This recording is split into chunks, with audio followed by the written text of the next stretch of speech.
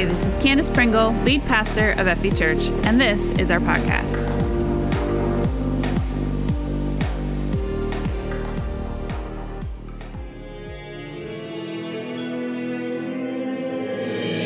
So are you sick of me yet? Okay, good, because I'm about to talk for a long time. Temper is a brand new series we're starting today. It's going to be a fun, lighthearted series. Everybody ready for that? Good.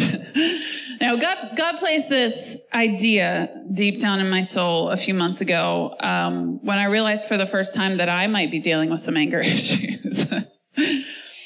I felt like I had never in my life been an angry person. Like I feel like I've dealt with this really well. I'm not even sure where it's coming from. And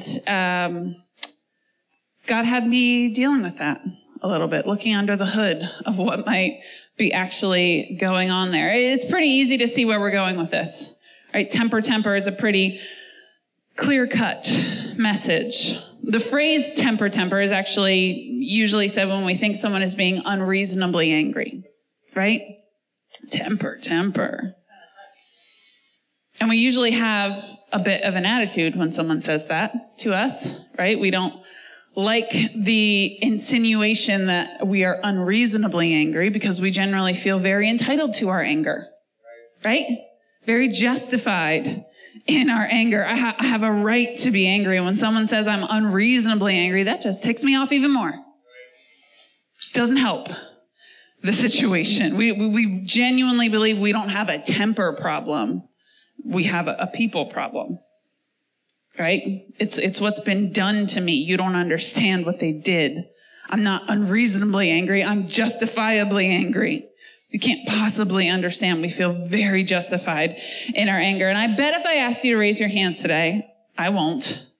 But I bet if I did, if I asked how many of you believe that you have an anger problem currently, or maybe that you have in the past, most of us would raise our hands. But I bet if you were answering honestly, almost all of you would, right? If we honestly looked at ourselves. So some of us believe that we have it under control, right? It's not an anger problem unless we're punching walls, screaming at people all the time, right? If we're not doing those things, we think that we have it under control and it's not an anger problem. It's just a little bit of anger. Everybody walks around with that, right? You don't know what's been done to me in my past, but my husband has gone through this kidney failure thing for the past 2 years. And from that, I've learned that some of us are walking around with kidney failure now. We just don't even know it, right? Like the strength of your kidneys is actually that they can function down to and you don't even know it. You don't have many outward symptoms until they're at 10%. Right? It's not 90% you start to feel symptoms. It's 10% functionality. Your kidneys are still going. You have no idea that you're in trouble. And by the time you do know, it's way too late to correct it. It's kind of like anger. We all are walking around, probably all of us are walking around with an anger problem, but we don't know that we're dying until it's way too late. We think we have it under control, right? We might grind our teeth at night, but at least it's not affecting my relationships. We might bottle it up and vent sometimes, but at least I vent to the right people. Right? I might scream in my car when that lady doesn't use her blinker 3 times in a row, but I didn't get out and bash her window in. Right? We temper our own problem with at least I'm not. I might punch walls, but at least I'm not punching people. Genuinely heard that one before. We don't understand that at what point it becomes a real problem. Our tempers aren't always overt and out of control, but that doesn't mean it's not hurting you. Right. Do you know this title actually has 2 meanings to me now too? Temper has 2 meanings. The word, as it means something specific as a noun, and it means something else completely as a verb. Do you know this? Think about it for a second. When we say temper, we're talking about an out of control anger, right? As a noun, it is an out of control anger. But to temper as a verb means to control. to restrain. Both are a problem. Our unreasonable anger, our out of control anger is a problem, but the other side is a problem too. The problem that we think we can just control it away. We can just manage our emotions so they don't affect my relationships. The problem with it is that we will never get there that way. As long as we're judging our emotions, as long as we're trying to box them in and put them on the shelf, we're never going to completely change them or get rid of them. The root of the emotion is what I'm digging at in this series. The root of the emotion, not the emotion itself. So I have this concern about current church culture and Christianity, that we focus way too much on our behavior and not nearly enough on the whole. We want to teach our kids back in kids ministries to just be good and don't lie and don't steal. If you just can control your behavior and be a good little boy or girl, Jesus will love you. We might not say that, but sometimes that's the way it comes out of our mouths, is we genuinely believe it. I would rather teach kids to have a genuine relationship with Jesus Christ, to allow him to change them from the inside out, because the behavior will fix itself if you have that. It will, but it doesn't work the other way around. I want Christians to understand who they are in Christ Jesus, to be firmly planted in him, and the behavior will not be a problem. Anger is just another one of those topical things, those behavior things that covers a multitude of other things and enables a multitude of other things. We talked last week about fear and denial, right? How deception can be one of those topical things that covers deeper issues. Anger does this too. Unforgiveness, bitterness, insecurity. Insecurity is one of those things that doesn't sound like it should be on that list, but anger covers it all the time. And insecurity sounds like just a fear thing. I don't know who this is for this weekend, but I feel like it's a little off topic, but it's for somebody. Insecurity actually isn't a fear problem. It's a selfishness problem. This changed my life when I realized this. I was a person of deep insecurities growing up. And I thought it was just because I was fearful. I couldn't push myself out. And if I just fixed the fear problem, I'd be all right. But the fear's still there, guys. I can overcome that. It was the selfishness problem I had to fix. I thought if I could just control how everybody sees me, then I could control how everyone sees me. It doesn't work that way. It was more of I have to care enough deeply about other people. They're not actually thinking about me nearly as much as I think they are. They're thinking about themselves, right? Insecurity is not a fear problem. It's a selfishness problem, and anger covers it all the time, right? I can't believe they disrespected me like that. That's insecurity. We think it's their problem, but it's actually ours. We don't respect ourselves enough. And so we take everybody else's opinion over ours. We think their opinion has to have control over me. Insecurity. Anger covers jealousy. Anger covers pride. Anger covers lust. Anger covers greed. It covers so many other things, but anger is what presents topically. So many people try to fix their anger issue, but it's really something deeper. And I'd like to demonstrate this today by exploring the book of Jonah. Jonah, you might think Jonah might be a really odd place to go for this, because we tend to think of it as just the Jonah and the whale kids story, right? And sometimes in kids ministry, we just look at the whale situation. He repented, God saved his life, but there's so much more to this very short Old Testament book than just the whale. In fact, Jonah is a very unique book in the Old Testament, because although it's one of the books of the prophets, it's not like the others in that it's a book about a prophet's words and how they affect Israel. It's actually a book about the prophet. There's not many other books, if any other books like this in the Old Testament. This is a book about Jonah, not about his words. And Jonah The character, the person, Jonah, appears only one other time throughout the Old Testament. And it's during the reign of Jeroboam II, one of Israel's worst kings. This is an evil guy, a bad guy. And here we see Jonah prophesying in his favor. He's prophesying that Jeroboam's going to win a huge battle. So already we're like, what is going on here? This man of God is prophesying in favor of an evil king. And we see a prophet Amos actually have to undo his prophecy. He has to come behind him and fix it. No, you're not going to win everything. You're going to lose everything because you won't repent. And so Jeroboam, he does lose right off the bat. Before the book of Jonah even starts, we sort of mistrust him, right? He's prophesied badly before, and yet he's still called a prophet of God. What is going on? It's fascinating to me, by the way, that Jonah is still used by God under these circumstances. Gives me a little hope for me, right? Maybe God can use me too, if he's willing to use a guy like this. So if you don't know the story, we're actually going to read most of the book today.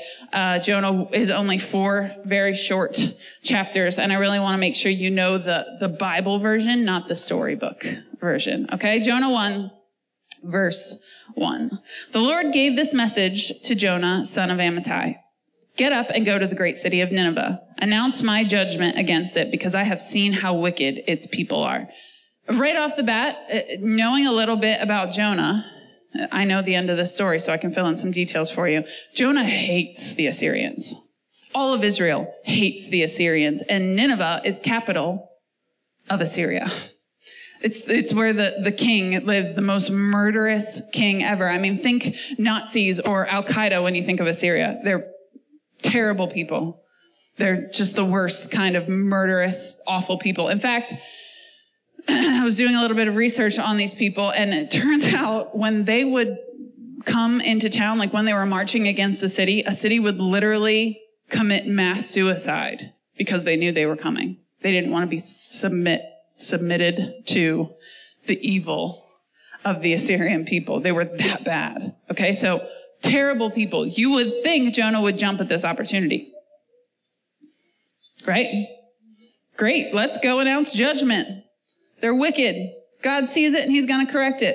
Let's do this. But no. Jonah got up and went in the opposite direction to get away from the Lord. He went down to the port of Joppa, where he found a ship leaving for Tarshish. He bought a ticket and went on board, hoping to escape from the Lord by sailing to Tarshish. Everybody say Tarshish. If I have to say it, you have to say it.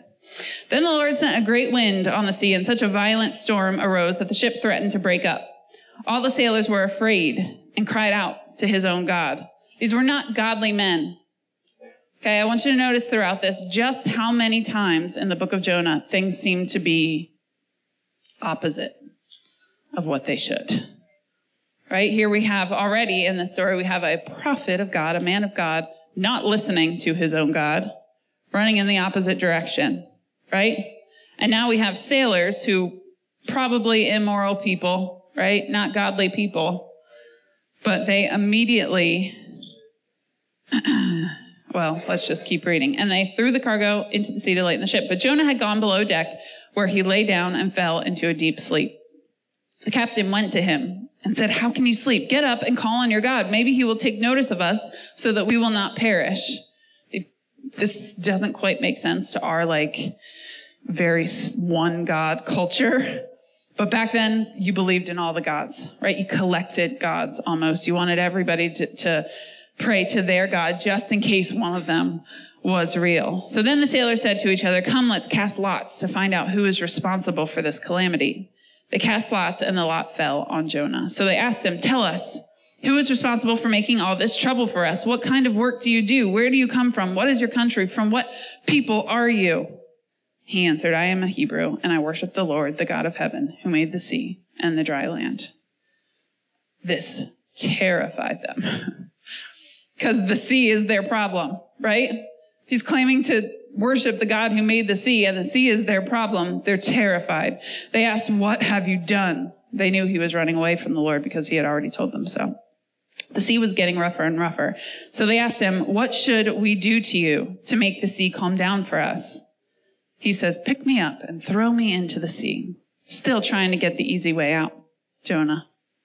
Pick me up and throw me into the sea, and it will become calm. I know that this is my fault and this great storm has come upon you.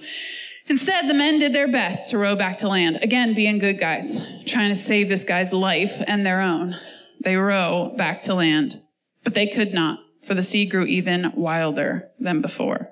Then they cried out to the Lord, please, Lord, do not let us die for taking this man's life. Do not hold us accountable for killing an innocent man. For you, Lord, have done as you pleased. Then they took Jonah and threw him overboard, and the raging sea grew calm. At this, the men greatly feared the Lord, and they offered a sacrifice to the Lord and made vows to him. Immediately repenting upon seeing the goodness of the Lord. So many opposites in this book. So many contradictions, right?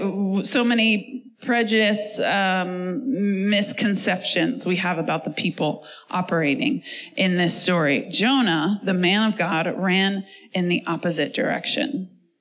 None of this part of the story should have happened, right? If Jonah hadn't been angry, and we see why a little later, if he hadn't been angry, he would not have run in the opposite direction. I have known this story since probably before I could talk, right? Growing up in kids ministry, you don't get out of kids ministry without knowing this story. I've always known Jonah and the whale. I've preached this story before, and for some reason, looking at it through the lens of temper, one phrase kept jumping out at me. The opposite direction. The opposite direction. Jonah literally went the opposite direction from what God asked him to do. This is what anger makes you do. Makes you run in the opposite direction from everything you should be running towards. Jonah's anger causes him to go the opposite direction, literally from where God wanted him. He shouldn't have had to go through any of this. If he had been within the will of God, he wouldn't have had to get swallowed by a fish for 3 days. None of this would have happened. It's his anger that puts him there. Israel was supposed to be this beacon to the world. Supposed to be a light on the hill. It was supposed to be this country, this people group that drew the world to God. They were going to be blessed and happy and full of love that overflowed onto the people around them. They were supposed to draw people toward God, but they had gotten stuck. Instead of being ambassadors of God, prideful and angry and bitter, and they wanted their enemies to be wiped out. Jonah, the man of God, was no different. He had let his own culture infect his walk with God. Everybody around him was angry, so he is too. And prophets are called to lead the people towards God. Instead, he was just like all the others, angry and bitter and prideful. But before you judge Jonah too harshly, think introspectively for a moment. If God showed love to the people you hate, how would that make you feel? I don't hate anyone, Pastor Candace. I'm a good Christian, right? Okay. I hear you. But if God showed love to the person that hurt you the most, how would that make you feel? If God gave mercy, if he did not punish that parent who abused you, the spouse who rejected you, the mother who neglected you, the addict who betrayed you, the friend who used you, the political party you hate. If God gave them mercy, if he showed them love, if he did not bring the judgment that you think they deserve, how would that make you feel? See, Jonah didn't run because he was lazy. In fact, it was a lot more work to not do what God asked him to do, right? He didn't run because he didn't want the judgment to be proclaimed over Nineveh. That's the only thing he wanted. In fact, he ran because he knew that God was compassionate and he would find a way to forgive those horrible Ninevites. He would find a way to forgive and love them. And he was disgusted and wanted nothing to do with it. He would rather have died than live with the God that forgives his enemies. And honestly, a lot of us are here too. We can trust God with vengeance sometimes. And if we get ourselves to the place where we can trust God with vengeance, then we think we're owed vengeance from God. Right? A lot of us, we want to take on the retribution. We want to pay back our enemies, but we know that we shouldn't. And to be good Christians, we should let that to God. And so we get ourselves to this place where we can separate us from that a little bit. But we say, God, you better take care of this or I will. We only partially let go of it. Right? Only if you're going to take care of it, God, I can let it go. Only if. If you're going to rain fire upon them and smite them, O mighty smiter, then I'll be all right. As long as that happens. But if it doesn't, Jonah's prayer, verse 17, chapter 1. Now the Lord provided a huge fish to swallow Jonah, and Jonah was in the belly of the fish for 3 days and 3 nights. This is supposed to be his resurrection story. But unfortunately, he does pray. On the 3rd day, he prays. Verse 1 of chapter 2 says, from inside the fish, Jonah prayed to the Lord his God. He said, in my distress, I called to the Lord and he answered me. From deep in the realm of the dead, I called for help and you listened to my cry. You hurled me into the depths, into the very heart of the seas, and the currents swirled about me. All your waves and breakers swept over me. He's very poetic in the belly of a fish. Surprisingly, I said, I have been banished from your sight, yet I will look again toward your holy temple. The engulfing waters threatened me. The deep surrounded me. Seaweed was wrapped around my head. To the roots of the mountains I sank down. The earth beneath barred me in forever. But you, Lord, my God, brought my life up from the pit. When my life was ebbing away, I remembered you, Lord, and my prayer rose to you, to your holy temple. Those who cling to worthless idols turn away from God's love for them. But I, with shouts of grateful praise, will sacrifice to you. What I have vowed, I will make good. I will say salvation comes from the Lord. And the Lord commanded the fish, and it vomited Jonah onto dry land.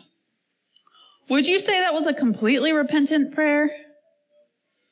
He doesn't mention his anger. He doesn't mention that God's going to save them and he's okay with that now. Right? We see later he's still a little angry about that part.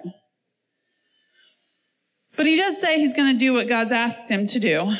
And so the Lord commands the fish and it vomits Jonah onto dry land. Chapter 3. Then the word of the Lord came to Jonah a second time. Go to the great city of Nineveh and proclaim to it the message I give you. Jonah obeyed the word of the Lord and he went to Nineveh. Now Nineveh was a very large city. It took 3 days to go through it. It doesn't seem like a large city by our standards, but back then it was. Jonah began by going a day's journey into the city, proclaiming, 40 more days and Nineveh will be overthrown. The Ninevites believed God. Anybody find that odd so far? Very short sermon. In Hebrew, it's literally 5 words.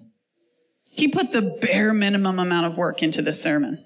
Like, no preparation whatsoever. He didn't even travel the whole city and gather a crowd before he said it. He went one day into a 3-day long city, said 5 words, and peaced out.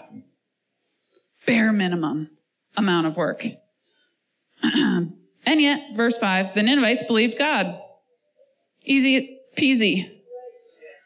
I don't feel like he deserves the success that this sermon got for him. But a fast was proclaimed, and all of them, from the greatest to the least, put on sackcloth. When Jonah's warning reached the king of Nineveh, he rose from his throne, took off his royal robes, covered himself with sackcloth, and sat down in the dust. This is the proclamation he issued in Nineveh. By the decree of the king and his nobles, do not let people or animals, herds or flocks taste anything. Do not let them eat or drink, but let people and animals be covered with sackcloth. Let everyone call urgently on God. Let them give up their evil ways and their violence. Who knows? God may yet relent and with compassion turn from his fierce anger so that we will not perish. Again, opposite. This king, right? Think king of the Nazis, right? Think just the most murderous guy, the worst guy, repents with 5 words. Turns immediately and makes everybody else and the cows repent too. Like everything in this story is upside down. And when God saw what they did and how they turned from their evil ways, he relented and did not bring on them the destruction he had threatened. He didn't bring on the destruction he had threatened from a 5-word sermon from a prophet who barely obeyed. Proving that it's not my words up here that are going to change you. It's God. I can get up and say a 5-word sermon and 120,000 people can come to know Jesus. Amazing. Why can't I get that gift, God? That's success in a preacher's book. And yet Jonah doesn't find success here. Chapter 4, verse 1. This change of plans, remember the plan was to destroy Nineveh. The change of plans is what greatly upset Jonah. He became very angry. He complained to the Lord about it. Didn't I say before I left home that you would do this, Lord? This is why I ran away to Tarshish. I knew that you are a merciful and compassionate God. Sounds like a good thing. Yeah? Not coming out of Jonah's mouth. I knew that you are a merciful and compassionate God, slow to get angry and filled with unfailing love. You are eager to turn your back from destroying people. Again, all good things, but he's spitting them at God. You're eager to turn your back from destroying people. Just kill me now, Lord. I'd rather be dead than alive if what I predicted will not happen. It's pride. Jonah's anger, it's causing him to run away from God in the opposite direction from his purpose, is covering pride. He cares way more about his own words and how they're perceived back in his culture than he does about souls. I hope you can see the correlation. The American church is pretty similar. Care way more about what the people sitting here and the pews beside us think than the people outside these walls that we need to save, that are dying in their violence and anger. But God, in his infinite wisdom, doesn't smite Jonah instead. He doesn't come back at Jonah with more anger. He comes at Jonah with a question.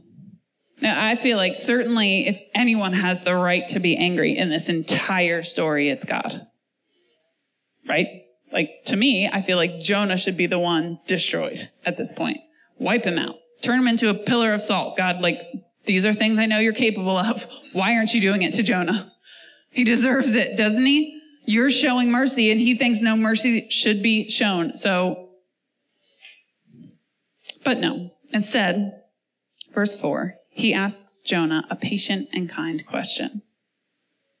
Is it right for you to be angry about this? Is it right for you to be angry about this? He asks Jonah an introspective question. It has nothing to do with the Ninevites' worthiness. Are they worthy of being destroyed? It has nothing to do with that. It's talking about Jonah. It's trying to get Jonah to look at Jonah. And if he had taken a second to see through his emotions, to look past or underneath his emotions, he would have been able to see that. When God asks a question, does he need to know the answer? When God asks a question, is it because he genuinely wants to know? Is it possible for God to want to know something he does not already know? No. So when he asks a question, it's not for his benefit, it's for yours. He wants you to look at you, to look under the anger. See, emotions aren't inherently bad. Anger isn't inherently bad, but that's what we're trying to treat. We're angry about things and we think that we just need to control that anger, to push it down, to manage it. But The anger isn't what's necessarily bad. What's under the anger? Emotions should just be used as gauges, right? As messengers.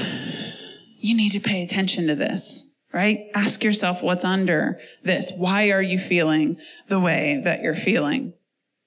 They're meant to be messengers and gauges. And we need to start asking ourselves non-judgmental feeling questions. I know this all sounds very therapeutic, and some of you are like, it's scary, but it's not scary. It's really, really good for you. We tend to judge our emotions, right? We feel this anger and we're like, I shouldn't be feeling that. And so we push it aside. Instead of saying, why am I feeling this? What's underneath of this feeling? There's something that's causing this that maybe I need to change. What's under the anger? This is what God was trying to make him see. This is why God didn't give him all of the answers. He can't. He wouldn't. He's trying to make you come to it on your own. This is not 2 years ago, not this past Christmas, but the one before, we had a series called Wonder, right? And it was all about the wonder that was spread throughout the Jerusalem area when Jesus was born. The wonder that spread. It caused people to ask questions.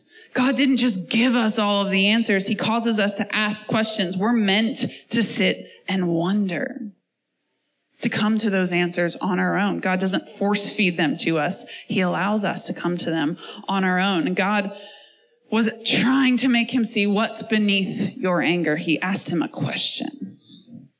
He was showing mercy to Jonah, while Jonah was busy not showing mercy to others. I want God to yell. I want God to say mean things. I want him to rain down fire from heaven on Jonah, but we don't serve a God who uses and abuses us like that. Jonah's job was technically done now, right? People were repenting. He had said his 5 words. Done. But God doesn't use and abuse us like that. He's not just the God of nations, but the God of individuals. He wanted Jonah's salvation, not just Nineveh's.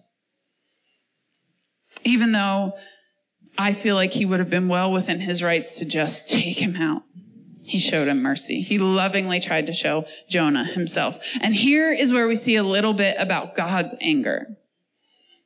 You know, I feel like I've been given this word for this year for myself personally, and it's fierce. And every time I look up fierce in the Bible, all I see is God's fierce anger. I don't think that's how it applies to me, but it keeps bringing me back to wondering about his anger. When does God get angry? Why is it okay for him to be angry and not me? There's a lot of verses. Look in the sermon notes. I have like 15 verses about our anger and what it does to us, right? In this case, we learn a little bit about God's anger, but it's really the lack of it. Instead of God's judgment, we get a call to look deeper. It's a call to repentance. God doesn't always smack us over the head with repentance. He just asks us to look deeper. And we deserve God's righteous anger, right? We deserve him to be angry at us. With every selfish decision we make, we're showing God how we feel about his blessings.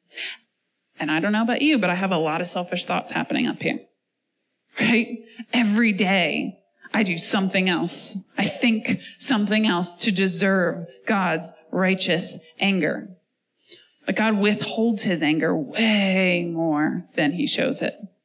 Way more than he shows it.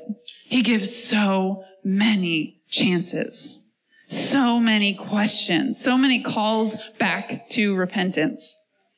It has to be really far gone to get him to show his anger. In Bold and Brave, my Wednesday night women's group this week, we looked at the story of Saul and David and how it seems that God sends a tormenting spirit on Saul. He does. It doesn't seem like it. He does. He sends a tormenting spirit to Saul. And our question was, why would a good God send what seems like a bad thing? It's not the only time throughout the word. We're about to read one. It seems like he sends a bad thing. But what about Pharaoh? right? Remember the story of the Egyptians. Pharaoh says, no, I will not let your people go 9 times. No, no, no, no, no. And on the 10th time, the word says, God hardened Pharaoh's heart. Seems to do a bad thing. Why? Although God doesn't always show his anger, there does come a point where he can no longer tolerate evil. Or you can no longer tolerate selfishness. And for leaders, you better watch out because it comes quicker than for everybody else. If you have other people behind you, your family, your workplace, whatever it is, you better watch out because you don't get as many chances because you're leading other people to evil too. 9 times Pharaoh hardened his heart. The 10th time, God stopped it. Saul made 6 decisions that were rebellious against God. God stopped it. There does come a point where his anger will step in because we do deserve it. But he's way more merciful than he is angry. By the time he actually gets around to ending evil, you've had so many chances to repent. So many introspective questions like this. God's anger is always justified and it's always righteous. Ours, on the other hand, rarely either of those things. Human anger tends to lead to more sin and more selfishness. It doesn't work out in the way we think it's going to. God's question here is basically, what gives you the right to be angry? And I've been asking myself this question a lot since learning about this stuff. What gives me the right? But more specifically, who gives me the right to be angry? 9 times out of 10, my answer is me. I give myself the right. Am I righteous and justified like God is? Should I be giving myself the right to be angry? Jonah, just by human standards alone, I'm sure he was justified in his anger against the Assyrians. I mean, just knowing the kind of people that they were. They may have murdered and raped his whole family. It's well within the scope of possibility for them. They were capable of that sort of thing. They did it regularly. Maybe that's what happened to Jonah. Maybe he couldn't bring himself to heal and forgive from that. And he just could not see a way that God could either. By human standards, you could make a case that he had a right to be angry. In the eyes of the world, no human would fault you on that. But seeing things through a kingdom perspective, with kingdom eyes, is a different story. The gospel changes everything. Jonah could have been another story, an example and pattern of the gospel. He could have laid down his life for people that did not deserve it. He could have been another Messiah figure to them. He even had his death and resurrection 3 days in a tomb story, right? He could have been that. He could have seen his own second chance as a second chance for the Assyrians. God was trying to show him an object lesson in the belly of that whale. He was trying to say, you're rebellious too, Jonah. I'm resurrecting you. Now go and proclaim that hope to other people. Jonah hardened his heart. Instead of being able to lay down his life for people who had hurt him, instead of being able to rejoice that another group of people are going to get to experience the second chance that only can come from God, he got angry. He couldn't look deep enough. He couldn't allow God in deep enough. And so God gives him a second object lesson. We see Jonah march up a hill in chapter 4, go sit on a hill and literally wait and watch. He's going to watch the city and see what God does with it. And so God provides this fast growing tree, right? Like picture it like an elephant ear type of plant that just seems to pop up out of nowhere overnight, grew up and it gave him shade. And he was very happy under that plant. It's literally the only time in the story we see Jonah happy because he's comfortable, because he's taken care of. And from last week, we know that getting comfortable in the kingdom is a dangerous thing. He's comfortable, We're going to pick up the story in Jonah 4, verse 7. But God also arranged for a worm. See this bad thing that comes from God? Sometimes God sends discipline. But God also arranged for a worm. The next morning at dawn, the worm ate through the stem of the plant so that it withered away. And as the sun grew hot, God arranged for a scorching east wind to blow on Jonah. God can be snarky sometimes, and he knows just the way to push our buttons. He arranged for a scorching east wind to blow on Jonah. The sun beat down on his head until he grew faint and wished to die. Death is certainly better than living like this, he exclaimed. So drama. Then God said to Jonah, is it right for you to be angry because the plant died? He's asking again, object lesson for him this time, right? It's like the scientific experiments, object lessons we do back in kids. God is giving him an object lesson, a scientific experiment to show him his own heart. Is it right for you to be angry because the plant died? Yes, Jonah retorted, not willing to look deeper, allowing the anger to speak for him, right? Yes, Jonah retorted, even angry enough to die. Then the Lord said, you feel sorry about the plant, though you did nothing to put it there. It came quickly and died quickly. But Nineveh has more than 120,000 people living in spiritual darkness, not to mention all the animals. Shouldn't I feel sorry for such a great city? And the book ends. Just like that, the book ends. We don't get to see what happens to Jonah or the city. We don't know if Jonah repents or God takes him out or what, but the book wasn't written for Jonah. The book was written for you. See, we tend to put ourselves in the role of Jonah in this story, right? We tend to think that we've got it all together. We're following God to the best of our ability. Everybody else is just wrong and sinful and just they're wrong. We get angry. And when God does show mercy, we get angrier. But what if we're not Jonah? What if we're Nineveh? We're trying to get ahead in life by any means necessary. Right? We're looking out for number one, and it doesn't matter who crosses us or what we got to do. We're looking out for our children and our legacy. We have to protect what we have built. We can be ruthless and hateful, but not to our own people, just to the others out there who think they're better than us. Those Hebrews, those religious people, they serve a God who hates us and thinks we're unworthy. He must, because that's what they believe. That's how they treat us. Right? And so we're going to hurt them before they hurt us. Isn't that what life's all about? It's a dog-eat-dog world.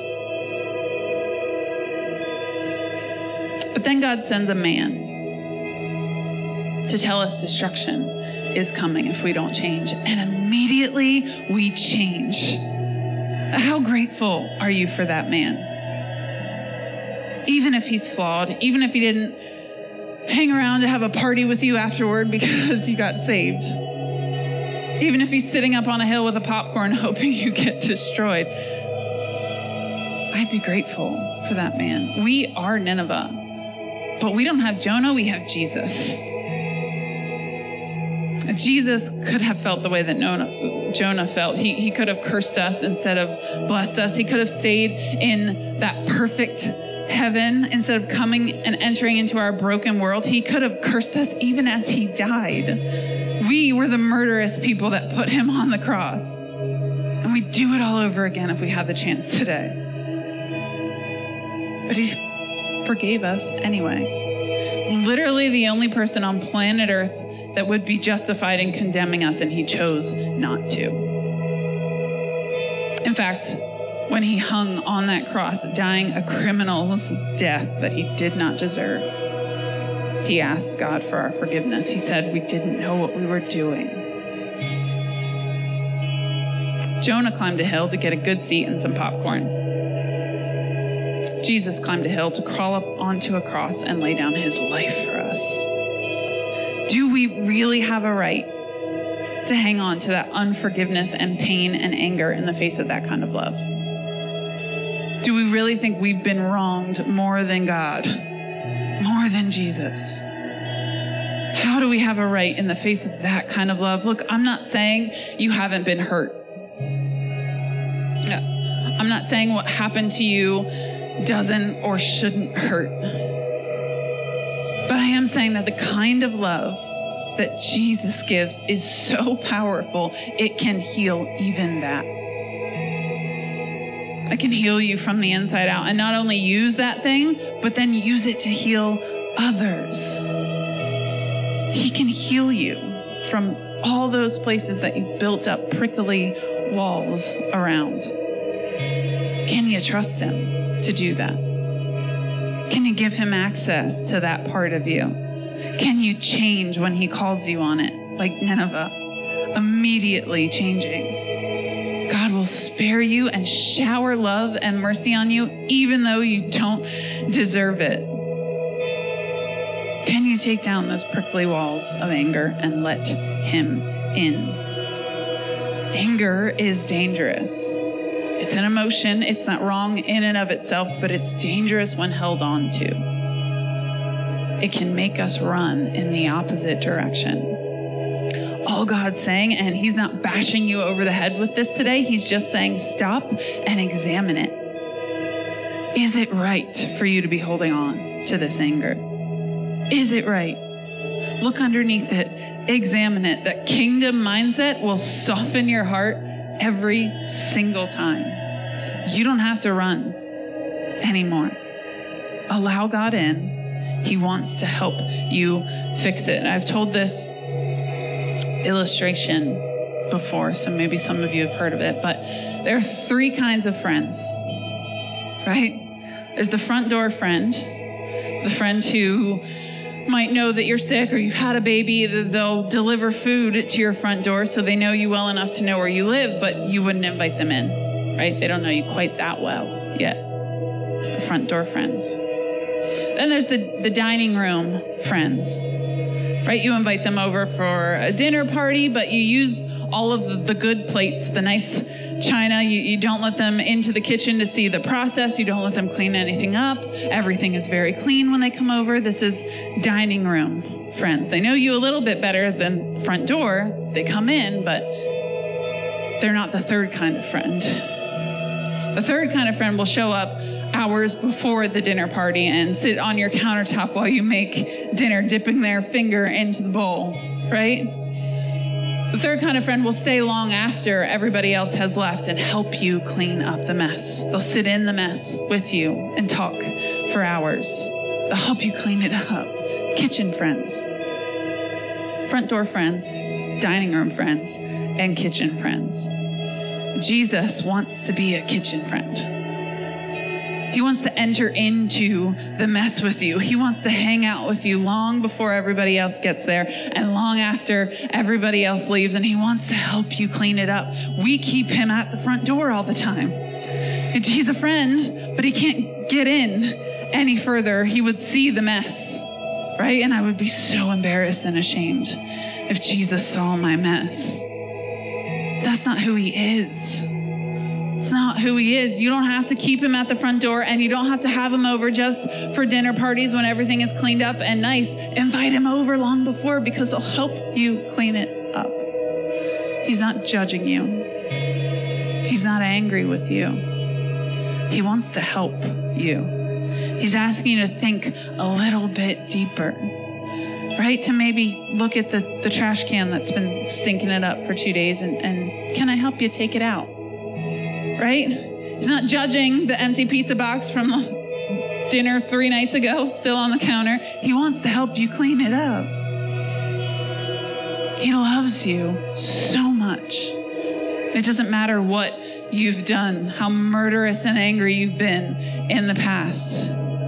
He wants to help you clean it up. He wants you to repent deeply and truly. Stop allowing excuses in your life. We build up these walls of anger, and they're prickly, and they're meant to keep everyone out. Sometimes they hurt taking down too. So those prickles come back onto you. We allow them to prick us here and there, and we just keep putting Band-Aids over it. We excuse it away, right? We say we're sorry for how we acted, but not what's underlying, what's causing the wall to be there in the first place. We just keep putting topical Band-Aids over something that actually requires the surgery of the gospel.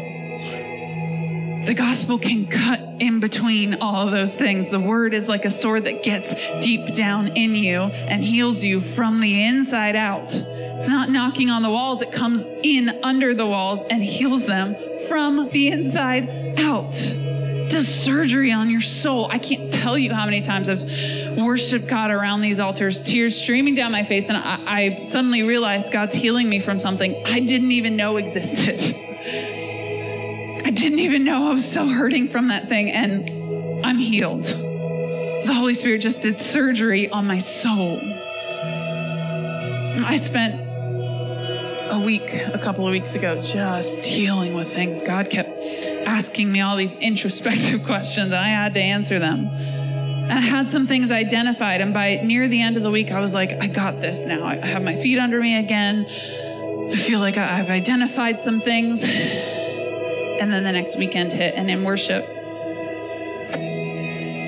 God said, okay, now you've identified them, you have to forgive them. You don't get to hang on to this anger, right? Now you understand what you're feeling, forgive it. Now and quickly. Don't hang on to this thing any longer. It's hurting you from the inside out. You may not see your anger as a problem right now, but it will hurt you from the inside out until you let go of that thing. It's one of those things you don't even know what you don't know yet because you've never experienced the freedom. We've been functioning in dysfunctionality for so long, we don't know what healthy looks like anymore. Jesus does. There's hope. He wants to heal you with unconditional love. He wants to give you that so that you can go about your world healing others too. Could be 1,000 people on the other side of your freedom that need it too. Allow him to come in under the walls, under the temper, and heal you from the inside out. Father, today we turn our hearts toward you. Make us like the people of Nineveh, quick to change when called out, quick to repent, quick to examine our own motives and insecurities, quick to show you how sorry we are and how much we're going to change going forward. Help us to not be like religious Jonah people, prideful, angry, bitter at the world. Help us to let go of our temper, our emotions, and not be so attached to them, so entitled to them. Help us to give them to you and allow you to ask us the tough questions. Help us examine ourselves, our motives, look introspectively and understand who you are. That unconditional love can fix so much. God, allow us to experience it all over again. Change us from the inside out. Tear down walls today. In Jesus' name. Father, one more time today, I want to thank you for your presence, for your love, for the hope that can only come from you. Thank you for what you're doing in our hearts and minds. Thank you for every response today. God, help us understand this gospel like never before. Understand that we are sinners, but we are saved by grace. That you are so, so, so good to us. Thank you so much. Send us out from here today, God, ready to love our world, not judge them, just love them. Thank you for giving us this word in Jesus' name. Amen. Amen. We'll see you all next week.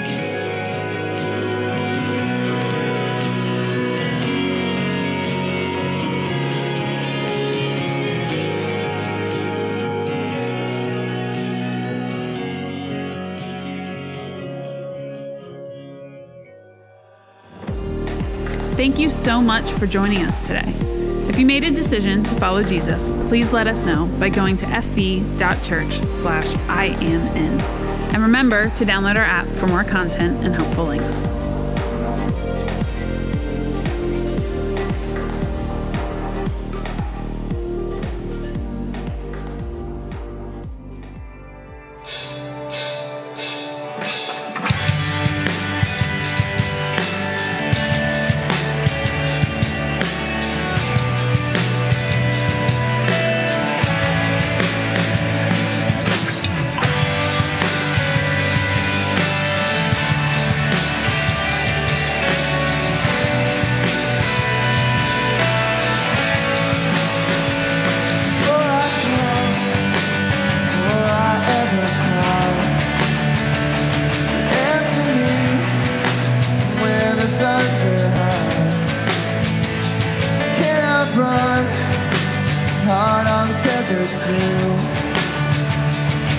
Every step I collide with you. Watch her sings out like a tidal wave crashing over me, rushing in to meet me here. Your love is fierce like a hurricane that I can't escape, tearing through the atmosphere. Your love is fierce, cannot fail. The only thing I'm found is through it all, never let me down. You don't hold back, relentlessly pursue. Every turn I come face to face with you, yeah. Like a tidal wave crashing over me, rushing in to meet me here. Your love is fierce like a hurricane that I can't escape, tearing through the atmosphere. Your love is fierce.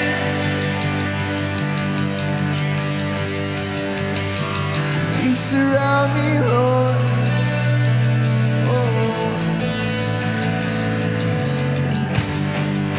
You chase me down, seek me out. How can I be lost when you would call me found? Chase me down, seek me out. How can I be lost when you would call me found? Chase me down, seek me out. How could I be lost when you would call me found? Yeah, like a tidal wave crashing over me, rushing in to meet me here. Your love is fierce like a hurricane that I can't escape, tearing through the atmosphere. Your love is fierce. Your love is fierce. Oh, you never let go. Your love is fierce. God, your love, it surrounds me. His love is fierce. Oh.